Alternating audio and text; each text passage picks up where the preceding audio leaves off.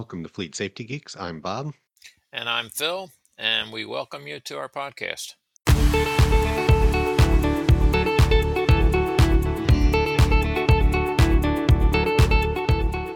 Week 2 of our 3-part series of how to develop a fleet safety policy. I'm here with Phil and also Kari Haga. Kari Haga is Senior Director of Client Development at Fleet Response. Kari, thanks for joining us. Yeah, thanks for having me. All right, Phil, how are you doing? Having a good week? Doing well, Bob. How are you doing? Doing great. Yeah, happy to be here and kind of excited for this episode. We get into the nitty-gritty of actually developing this policy. So, Kari, you want to say a little bit about yourself? Sure. Yeah. My background is in business management and communications, but I have been in the safety world now for about 9 years. Day to day, working with different companies and looking at their safety programs and making recommendations and policy recommendations. And a lot has, changed in that 9 years, and technology has changed. And so, I'm happy to be here today and talk about best practices. Yeah, no, that's great. As a fleet manager, I use Fleet Response, and we are very happy with, from my point of view, able to develop a program that we have, and then you guys can put something behind it. All your different clients do something different, so it's nice that you can do that. And then you probably learn a lot of different things that other companies are doing and can share that with other customers, so that's nice. You mentioned some new things. We're going to talk a little bit more about it, but the one that I really like is the MVR monitoring. We'll talk about the value of MVRs in a little bit here, but I do like the monitoring, and that's one of the new things that's changed, and I'm sure that we'll learn about some more. Phil, as we go and kind of talk about developing a policy and putting some teeth behind some of the language, from your experience as an officer and also in the industry and developing safety policy, what would you recommend as far as developing something that... You need to run MVRs. I mean, if you don't do anything else, run MVRs. But once you run those MVRs, you need to make sure that you have things in place to take care of what you find. And previous conversation I know the three of us had, it's worse to know and not do something than it is not to know. And not knowing is not acceptable. MVRs are a must if you're managing a fleet. But you need to know what the drivers are up to.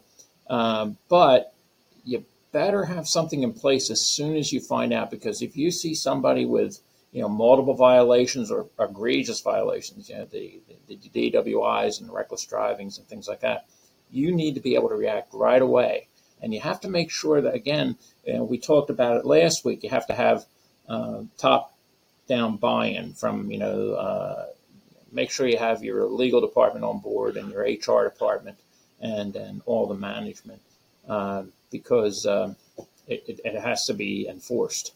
So MVRs are a must.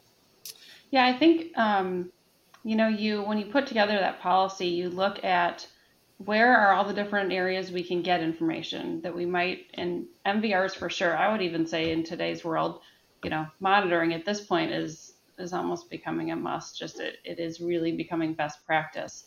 So understand, if that's telematics, if it's just MVRs, if it's monitoring, claims, understand where the data is coming from, and then understand how you're going to react to each of those pieces, and then putting the players in place to be able to react timely to all of that, right? And whether that's a system or a third party or an internal team, and maybe it's a combination, but addressing all those pieces, knowing about it, and then having the keys to address it are really going to make you successful. Yeah. Right. So, Kari, and I think that people need to also understand that not all of their collisions are going to show up on the MVR. Right. With a lot of the parking lot stuff, because there are two types of collisions: reportable and non-reportable.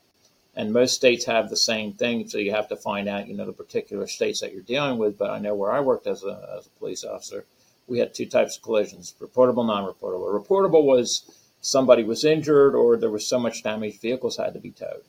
And non-reportables were all the others. And for the parking lot collisions, my department, unlike a lot of the departments, we actually responded to private property collisions on parking lots in the strip malls and things like that, doctors' offices and people who back into things, and we would write an incident report, but that's not showing up on the MVR. Right. So again, I think your policy needs to address in reporting all collisions, and then though you have to make sure that when the MVR is run, there's not double reporting. Mm-hmm. Right? Mm-hmm. On as far as like on a profile of the driver, which we'll get into that, why we think that's important, that you have to have some type of system in place to just a readable report. I'll put it that way. Because some of these MVRs are like hieroglyphics. I mean, they're tough to read. Yeah, a report, and it goes back to the consistency that was talked about in the first episode. You have to prove that you're treating everybody fairly across the board, that you're acting reasonably, that you have this really comprehensive safety story in place that's and if you're looking at everyone individually and you don't have to have a way to normalize it and treat everyone the same across the board consistently, then you're not going to meet that burden of proof at the end of the day. And frankly, it's harder for drivers to understand. If they don't know that this is what I need to follow, they're going to have a hard time following it. You got to make it really clear. So you said the word normalize. Can you explain, what do you mean by that? Is that like with point scores? Right. So MVRs is a great example, like you were saying. So different states look at, records so differently, driving records, and what California does and what Ohio does might be vastly different. So if you get a ticket for going 10 miles over the limit, the number of points on your license is going to really vary greatly. So you need a way to standardize that. So if you have drivers all over, the U.S., you want to make sure that you can treat them fairly, and you're not scoring them based on the number of points on their license, but looking at the violations and looking at your company policy and saying, based on our company policy, no matter what state you're in, if you get if you get a ticket for reckless driving, we're giving you X number of points. We're treating you this way, and if you get a ticket for going 10 miles over, then it's going to be X. So that puts them on that level playing field. Okay. So it levels out the point scores, basically. Mm-hmm. Yep. Mm-hmm. Okay. Yeah. So, Kari, all points, Phil, thanks. But with the referring to company policy, this is developing a company policy, so we have to kind of act like nobody has a policy right now. You brought up like New York could give points for being, Iowa could give points different. We're not treating them the same. So first of all, can you talk a little bit about monitoring, and then how do we get those violations and assign points to them? I know that we've got a whole spreadsheet of what they are called AVD codes, and then we assign our points that we do to them. Then you guys can actually put them out there as a policy. I don't want to just tell you exactly how you're going to explain that, but I think it's going to be important. Someone who's kind of listening to this has no policy. What is monitoring, and then how do we get to those points? Mm-hmm. Yeah. So the points, you really do need to do it by the codes that are assigned. Which if you're with a company that has very many drivers of a substantial size, that might be hard to do on your own, and you might need to find some third party to help you out, whoever that is. So if you look at the points and standardizing and the codes and how you do that, if you're a company of any substantial size, you're probably going to need a third party vendor or partner or system to help you do that, because you do want to look at the codes that are assigned, and there's tens of thousands of codes across all the states in the U.S. So there's multiple third parties that can help you do that. But when it comes to your policy, you want to look at it at a higher level, and then you can roll all those.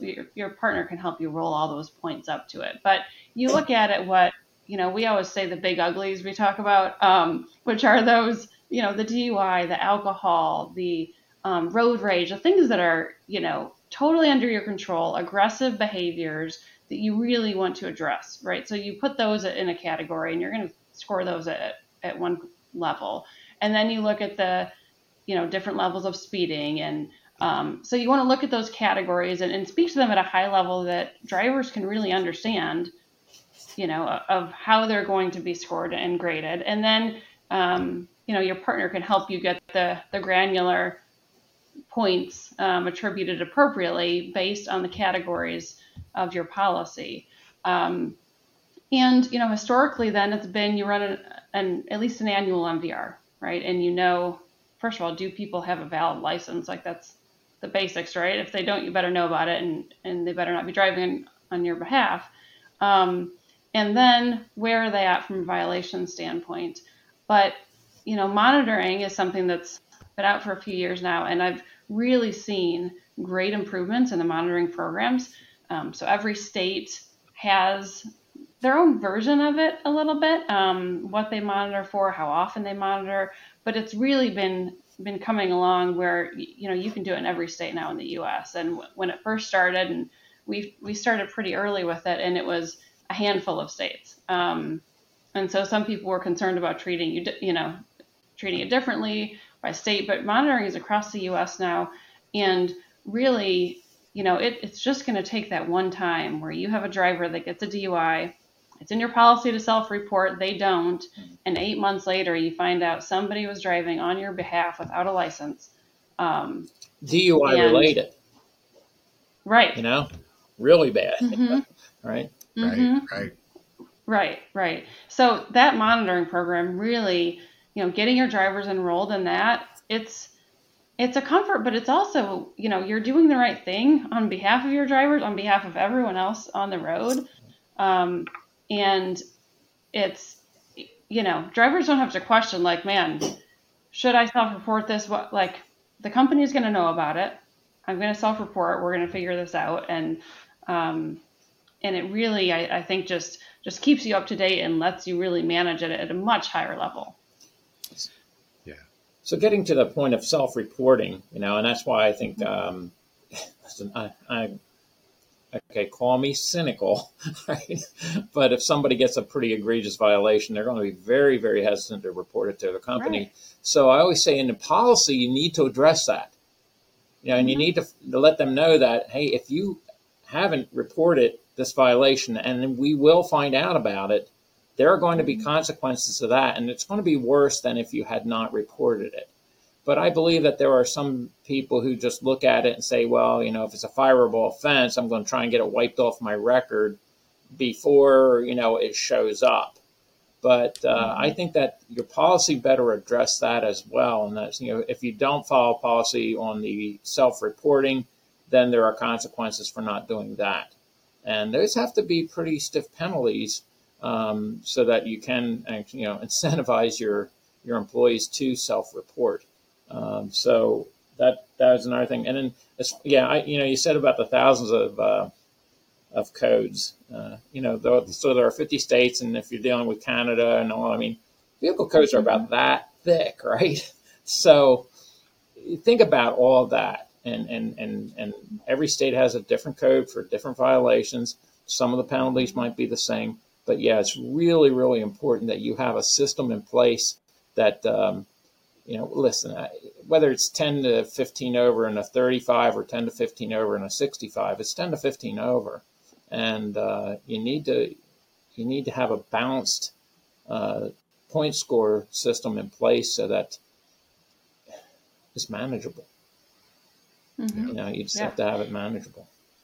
Mm-hmm. And, manageable and actionable. Right. So you need to be able to administer it. And then as talked about in the first episode, the only thing worse than, not knowing is knowing and not doing anything about it. And so then what are you going to do? And how do you make that manageable to execute on? So, you need to be able to say, hey, if we have drivers that hit this level and have these violations, and we need to give them training, and maybe that's an online lesson, and you partner with somebody to administer that. Maybe it's we've worked with companies that their branches do individual coaching, written conversations, coaching, documented in a system that, this happened, or a ride along. There's a few different ways you can approach it depending on the technology available to you and and resources and locations, and whether you're decentralized or all in one location. But doing something actionable that you can act on pretty immediately is just as important then. Right. Right. Yeah. And Phil, you mentioned earlier a driver profile. So, Kari, I know that Fleet Response has driver history profile. Yep. But that profile, what does it tell us? I mean, we have to assign some sort of risk level to a driver. And that risk level basically is saying, what are the chances that person could be involved in a preventable accident? More than likely is what we're trying to get to. What recommendations can you come up with or recommend for these risk levels, and how do we get there?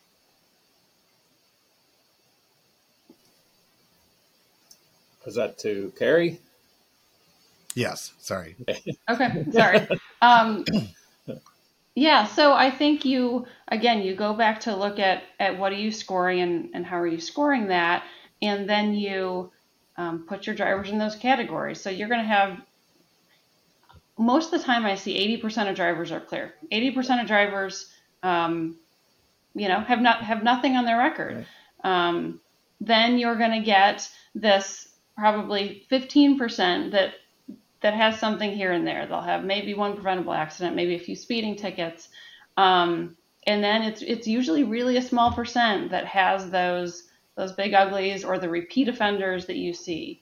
So you set those categories and those breakdowns, and then you figure out how you're going to address each. And I would say it's pretty obvious that those high offenders, there's a repeatable behavior there that you need to address. And whether that's termination or whether that's coaching and training, you need to address it and follow a consistent policy across the board and let the policy guide the action. But I would really recommend even, 80% of your drivers are clear, but that's also your largest population, and they have a bad day. Something happens in their personal life. It is not uncommon. We'll see somebody who's been clear for 7 years, and then all of a sudden there's this activity that happens. So that speaks to acting quickly, figuring out, again, it's not always even just about penalizing, it's just addressing, right? You're there to support the driver, and you want them to get home safe. You want everyone else on the roadway to be safe. Our social responsibility as humans, and that safety story, we're including everyone. So that's why we would always recommend, I would always recommend, whether it's you're sending out regular safety messages, you're doing regular training, you are doing something to have it in the forefront of people's minds and remind them of the importance of being safe. Along with, then you say, okay, my highest percentage here, we're going to address them, in these 5 ways, in these 3 ways. This middle group, we're addressing each one of those incidents, and then the general population, what are we doing to continue that conversation? Kari, I think you bring up a really, really good point here. I've seen drivers who 6, 7 years, nothing, and then all of a sudden, bang, bang, bang, violations, crashes, whatever. And it could be a personal thing. They're going through a health issue, or they have a loved one who is, or they're going through a divorce, or they just lost a loved one, or they're going through a personal crisis. And again, this needs to be brought forth, to the drivers that, hey, we're here because we want you to be safe. I mean, that's number one. Obviously, protecting your company or your organization from the negligent entrustment issues, obviously that's important. But number one is, we want you to stay safe. The most important thing you do is you go home every night, right? And if we approach it that way with drivers, most of them do really, accept that and quite often are appreciative. I know that the company I worked for previously, when we put the policy in place and the training in place, I got numerous emails from people saying thank you. So it's, people think, oh no, but they're never going to accept that. No, a lot of people actually do appreciate it. And having the consistency, as you mentioned, Kari, I think is very important, because you know what? If you were to stop and think right now, think of a bad driver, somebody is just a terrible driver that you wouldn't let your dog ride around the block with. Think about that. You probably have maybe one or two or maybe three people come in mind, right? Well, guess what? The employees know who those employees are. And they're wondering like, well, he got away with it. He did that or she did that. And it irritates them. And that creates a bad work environment. Having a solid policy in place and monitoring those MVRs and identifying the people who need help, I think is a good thing for on a number of different levels. And that's just another one. So I think that your point of the 80-20, oh my goodness, that is so true. There are people who just love to contribute to the cause, you know. And I've done ride-alongs with a number of the risk level drivers. Sometimes I felt like I needed to wear a helmet, but you know, some of these people are really just kind of dangerous. And the point is too, is that it's their habits. And until you point it out and say, hey, you need to correct this. You need to correct your behavior. A lot of times they don't even realize they're doing something wrong until you bring it, you know, forth to them and then help them. And when you set up those, when you set that up for your company, I think this is where it's really individual by company. You have to figure out from an administrative burden standpoint, from the buy-in, what can you do that is going to be achievable, obtainable, that you're going to be able to carry that consistency across the board. So, you know, we love to work with clients and set up the automation, you know, so if we get a motor vehicle record back and there are, you know, violations for speeding, we're going to automatically send you this training lesson for speeding, you know. If there's a preventable accident, and you rear-ended somebody else, we want to automatically give you a training lesson for avoiding rear-end collisions. Right. And so whether you work with a third party to set up that automation, or you can, you know, set it up at an employee manager level, you really need to make sure it's timely and that it's not going to be something that you can't take on from an administrative standpoint. Right. Yeah, and I always say automation, right? For just the same reason, consistent enforcement of the policies. That's one. And then two is that, hey, the more human interaction you have with those things, I find the more mistakes are made. So if you have an automated system like that, it flows a lot better. It's more readily accepted. Say, hey, listen, you know, the senior VP got the same thing you did, so I don't want to hear it. You know, it's right.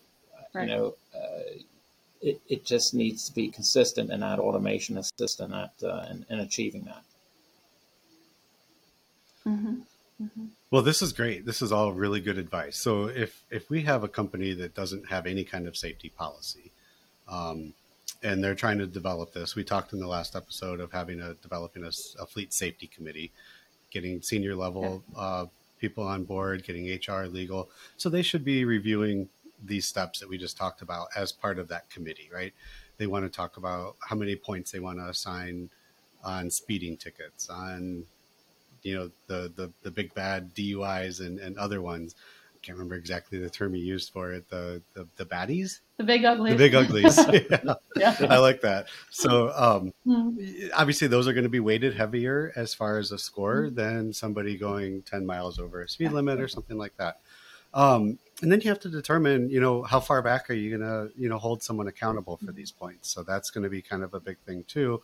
Again, as Cliff said last week, we want to make sure it's reasonable, but also manageable. We need to make sure, you know, we're able to manage this. So, you know, perhaps you don't want to look at 7 years back and give someone points for something that old, but you certainly want to make it relevant to today's everyday driving. So from a third party standpoint, you said it's good to partner with somebody like this that can automate these things. As a company or an organization that's developing a fleet safety policy and they're working with the fleet safety committee, do you guys work with, you know, organizations developing policy to kind of give advice or kind of help them establish something, you know, to do that? Yep. Yeah, absolutely. And because it can help to have that outside opinion, right? You need both sides. You need to know what's really going to work for your company and have buy-in and be realistic for your culture. What's going to be accepted. But we work with lots of companies, and we can talk about best in class, and that's the importance of that third party. whether it's police response and the legal side, HR side, you want to get all those right players involved. And we absolutely, we always say, let's meet and talk about it. We'll help you even write one, or you guys write one and we'll review it and we'll say, what about this? Or, there isn't really consistency here, or this doesn't align. So we're always happy to partner and do that. And it's important that whatever, third party you work with is willing to offer something like that and be really consultative with you. Sure. Yeah, no, that's great. Okay. Yeah, one of the other things I always say, Kari, is that people, I know that there have been some organizations that they have people reviewing MVRs, and they see a violation on the MVR and it says per se, and they don't know what per se is, and what per se is a DWI. It's the per se level of intoxication, like a 0.08 or a 0.05, depending on where you're living. And so I think it's really important that you have a report that takes care of that for you, so that you're not depending on somebody who may not have the experience in deciphering what an MVR is saying. So I think that's an important thing also. Mm-hmm. Yeah, that's a good point. If somebody is doing it manually, that I don't envy that. That is a hard task. And if you're getting it, directly from the state, every state's different. MVR looks different too, and is in a little bit different format. You're searching for information. We take the information in a totally electronic format, and then the output is a standard format regardless of the state you're in. Because you have people that maybe don't understand all the violation specifics, what it's even saying. But there's human error too, right? If you're reviewing it manually, and then and there's biases, as much as you want to say that isn't there, well, gosh, I know this guy, and great sales guy, right? I know. Yeah. Right. We, the commission, we've had companies that have said, what do I do? Like, this is our highest producing sales person. We can't take them off the road. And we say, then you get him a driver. Then you get him or her somebody to drive them. I mean, really, like at some point, you have to have a policy that's clear enough that, to some degree there aren't exceptions. You have to be consistent. Right. Yeah. There was another part. So, look, going back, Bob, you brought up about how far back you look. What I've always heard, and what I did previously, was we did a 3-year look back for all the violations except for the more egregious ones, like the DWI and fleeing and eluding. We did a 5-year look back for that. Do you find that is typically the what most organizations are doing? What have you seen, Kari? Yeah, a 3-year look back, I think, is the most common. I've seen some people do 12. I would say that you can get that 12. You can do, but you're not necessarily getting a full picture. Mm-hmm. You want the longer period of time is better. States, it depends on the state on how far back they'll report as well. So you go much beyond 3, you're going to start to lose some states as what they'll report to you. And so then, are you being consistent? So 3 years, I think, is definitely the most common. I've had people, and we've worked with companies to stagger it and say, your points start off at this, and then at year 2, they move to this, and at year 1, move to this. My only hesitation there is that gets confusing. Yeah. That even if you have an automated system that does all that, I go back to the basics of, I do think, and this was mentioned in the last episode, that drivers want to know what the standard is, and they're happy to have one and follow it most of the time. And you got to keep it simple. So if you put too many ifs, thens at this point and variations in, then it gets complex and it gets really hard to follow. Yeah, especially with the continuous monitoring, I can see where that is going to be extremely difficult to manage, right? Because when it's run again, if something happens again and it runs it, it's going to pop up again. And if you have a policy that, well, this is going to go down to 2 points to 1 point after so many years, I think, no, I wouldn't suggest doing that. I guess there are organizations that do, but I just got to believe that that's going to create some issues. Mm-hmm. Yeah, I like the 2 weeks in a row we've talked about the drivers, and the drivers are looking for some sort of structure. They're not really going to push back against this. They're looking at what are the expectations that the company has, for me and other drivers. Phil, you brought up a great point. It's like, hey, I know Joe's, he's out there doing everything wrong. He's not getting caught. Mm-hmm. Why should I try? So as long as everybody knows what their expectations are and it's clear and it makes sense and people are being treated reasonably and consistently, I think that any good safety policy is going to be put in place in such a way that drivers are going to accept it and expect it and be grateful for it. Yeah. The other thing I would say real quick is that one thing we just haven't mentioned is looking at it from the perspective of assisting the drivers and rewarding Yes. good behavior over penalizing Yes. bad, right? The approach can be so important. And there are, again, this goes back to the company culture and what you're able to do. But we have companies that, have committees that annually, semi-annually, whether it's monetary, whether it's, a plaque, but recognition, incentivizing the good behavior, gamification. We're actually working on, a new site right now to building gamification so that you can, it's the whole, you feel good, you get a badge, you get again, money, days off, whatever the company has as incentive, and it can be small, speaks to employees, and speaking that instead of you do this and you're in trouble is such a different message. Yeah, I always say, it just can't be all stick. You have to give the carrot too, right? Right. And things that I'd looked at was like, satellite radio, because if they fall off the cliff, Right. they start doing things wrong, we can just turn that off. But again, just the recognition, Kari, you're so right. I've been to a number of larger company, the national meetings and such. Just having them being called up onto the stage by the president of the company and shaking their hand and giving them a little certificate, it means a lot. And people were like really proud of that. And that might sound, that's sure. No, I'm telling you, it's kind of like a peer thing, and that because doesn't that lead to that driver safety culture that we're always talking about?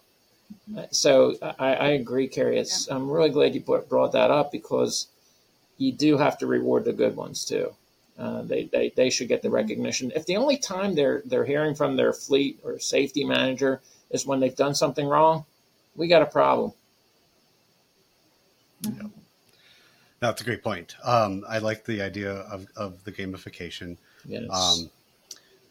But Kari, as you mentioned, a lot of companies, 80% of their drivers could have a perfect record.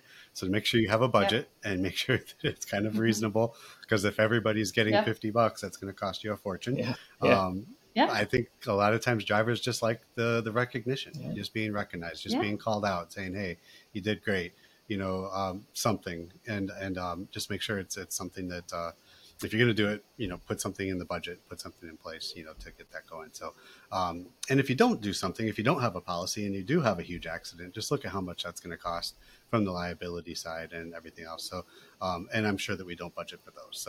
So the money's there one way or another. So just, make sure it's reasonable. So, yeah. Well, what else do we want to chat about? We're kind of approaching our quote unquote 30-minute, time limit here.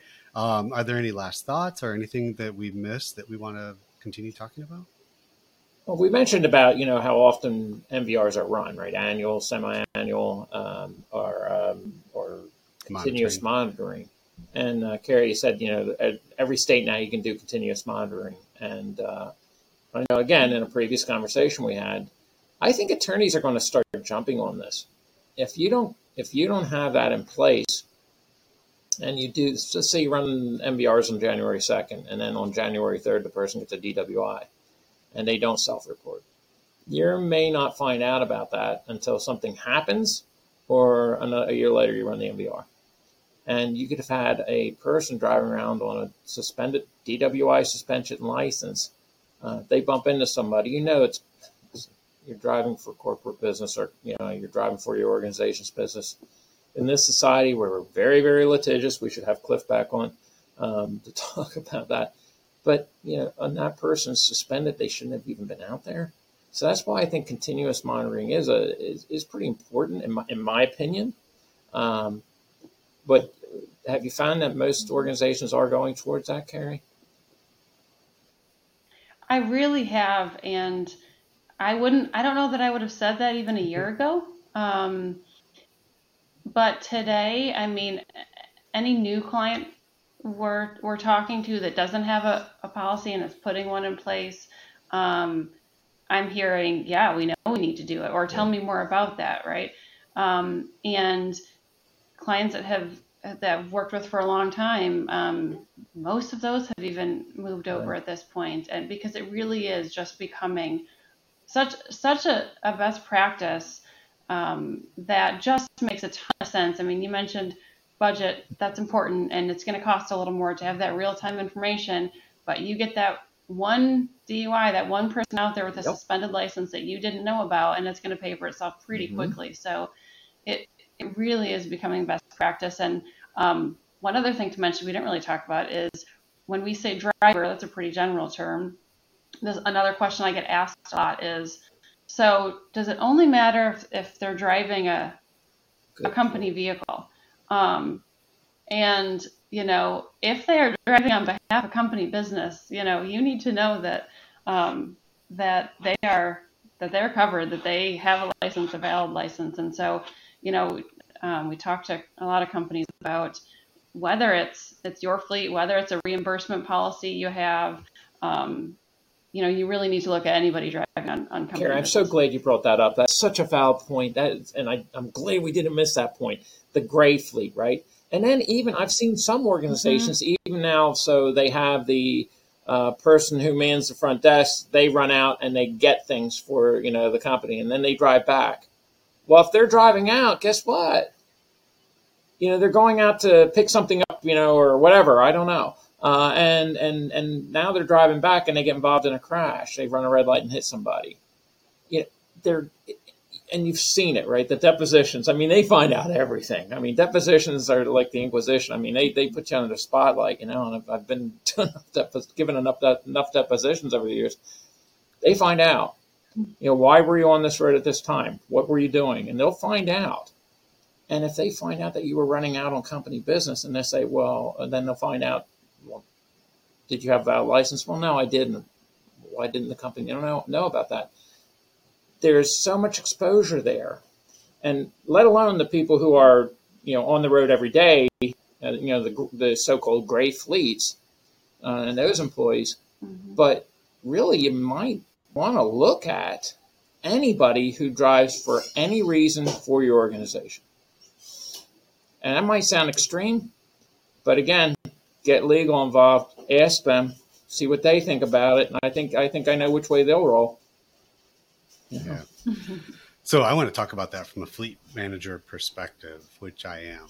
And I have anybody who follows fleet policy, which is our gray fleet, our reimbursed fleet.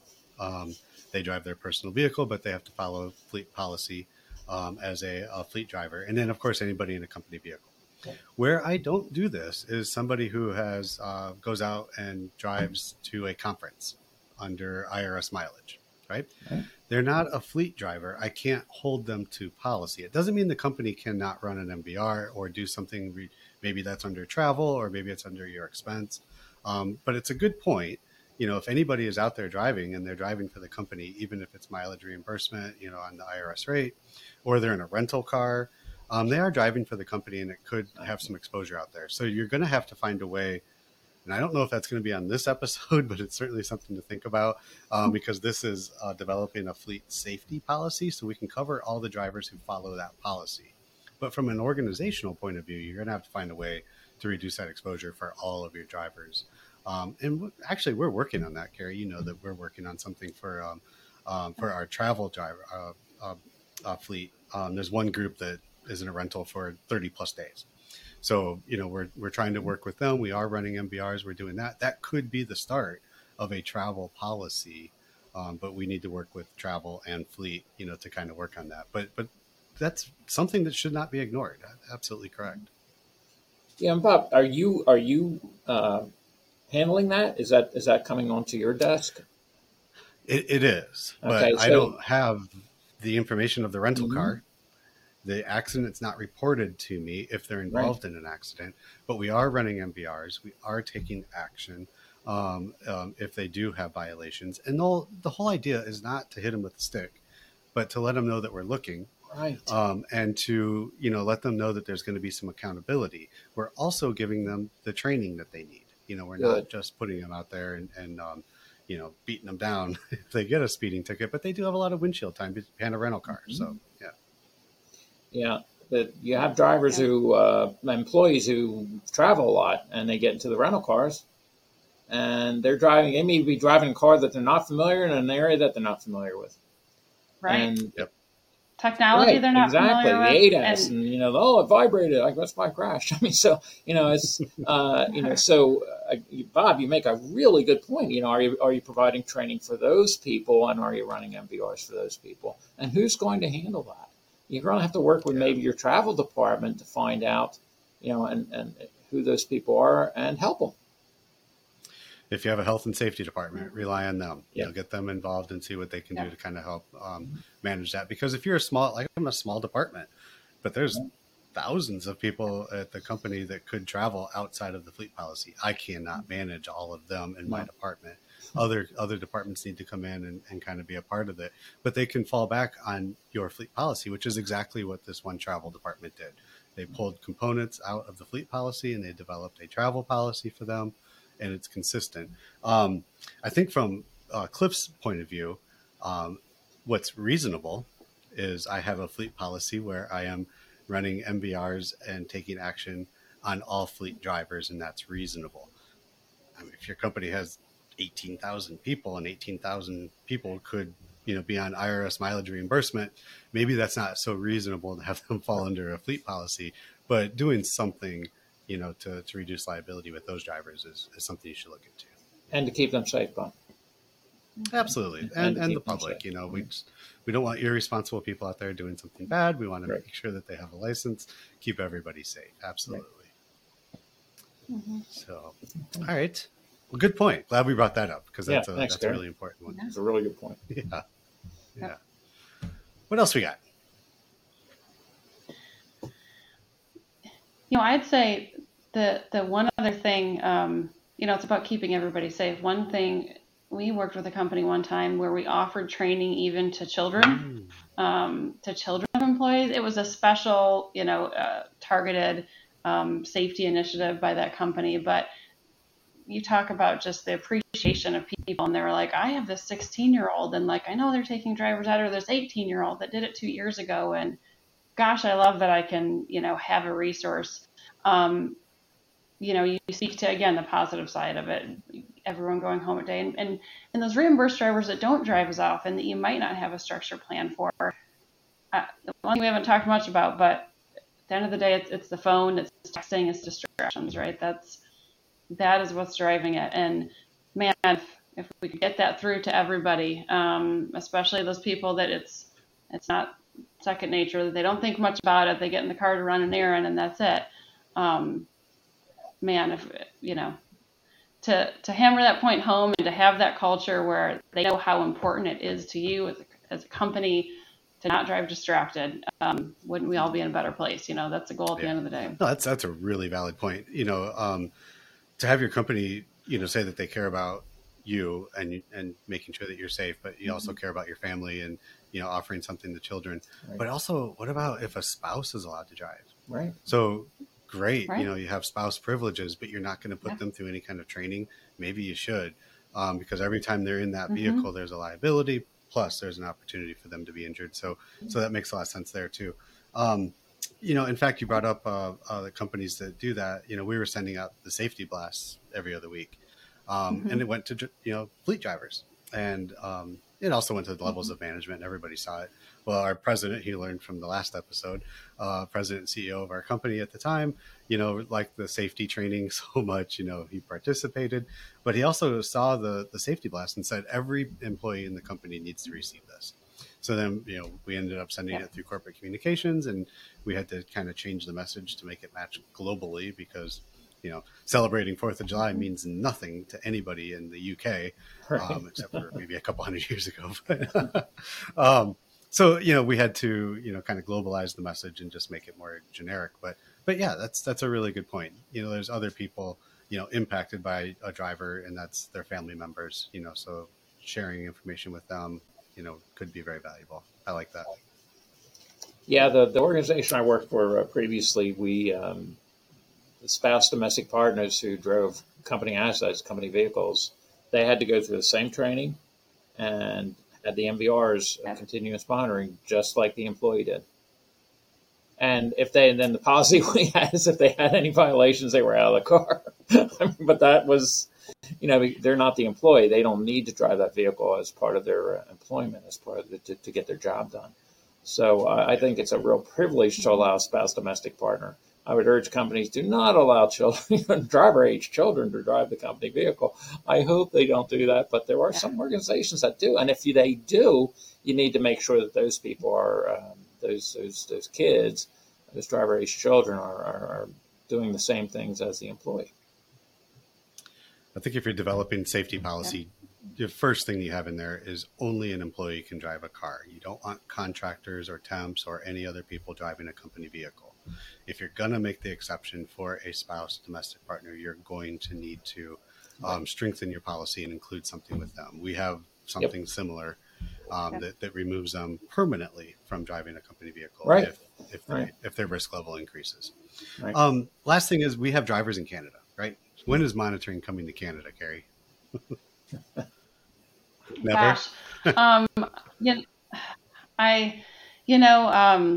Every province is interesting to deal with, right? Although I will say I have seen improvements. Quebec is an easier process than it used to be, and that can be one of the toughest areas, just from what's required to even get an abstract back, right? But I think it's going to be a long time before it is across all of Canada. But again, every day, technology changes. We're moving in the right direction for sure. So I think, you still have to do your due diligence. And in Canada, we run, we get abstracts back and we still score them, and we really still normalize it. And you need to do what you can. And maybe that's just running it a little more often until you get all the provinces caught up where you can be in more real time. Yeah, no, that's great. Hopefully Canada does something soon. It seems like they tend to follow suit. They're a very mature fleet market. There's a lot of opportunities there. So hopefully something will happen there soon. Well, with that, I think we're going to wrap up here. It's really important, that we just say, these steps there's so much more you can do to develop a safety policy. Last week we talked about, developing, getting all the stakeholders involved, getting a safety committee, start talking about what you're trying to solve. This week we went a little more. This is the meat of what you can do. You have to run MVRs. You have to know somebody has a license. You have to know if they increase in risk level. You have to establish the risk level. You have to assign points to certain violations. When you get there, then you're going to take action. Are you going to do some proactive training and do reactive training? We talked about that a little bit last week. That would be part of this year. Next week, we're going to talk about implementation, and we're going to have another special guest on, a fleet manager who's implemented a fleet safety policy. And we're going to kind of tie all this together. But this is not the one stop. This is not what everybody does. This is just giving you high-level information that you can use to put some sort of policy together. Every guest that we have on here, I think, Kari, I'm sure that I don't want to speak for you, but I'm sure that if somebody reached out, even if they're not a customer of Fleet Response, can probably, help develop some language or some wording or give you ideas on what you need to do to develop a safety policy. We're, Phil and I, we say that we are only doing this podcast because we want to give back. We want to help. Phil, we hate crashes, right? Hate crashes. They ruin lives. We want everybody, they ruin lives. Yep. Not just the person who was involved, but the family members and other people. Family. We want to keep that from happening. So this safety policy series is really, a step in that direction to kind of help put some tools in your lap to kind of reduce accidents and keep drivers safe. So next week will be the final episode in this series. And again, I think it's going to tie everything together. But Kari, thank you so much for your contribution on this. I think that it's, very valuable what you've offered. Yeah. Yeah. Thank you both. I appreciate coming on, and I I agree. If everyone can get home safe at the end of the day, that is all of our goals, Yeah, right? absolutely. All right. Well, with that, we'll sign off here. And Phil, any last words? Nope. Just everybody be safe. There's a lot of crazy things going on our roads these days. I mean, some just horrendous crashes that have occurred in the past week. Everybody just pay attention. Don't drive impaired. Right. Be safe, and hopefully we'll maybe be able to give you some more information next week that will help to keep you safe. Yeah. And I don't think any episode would be complete without saying don't drive selfish. Don't be a drive selfish driver. Exactly. All right. Well, thanks, everyone. And until next week, have a great, safe week.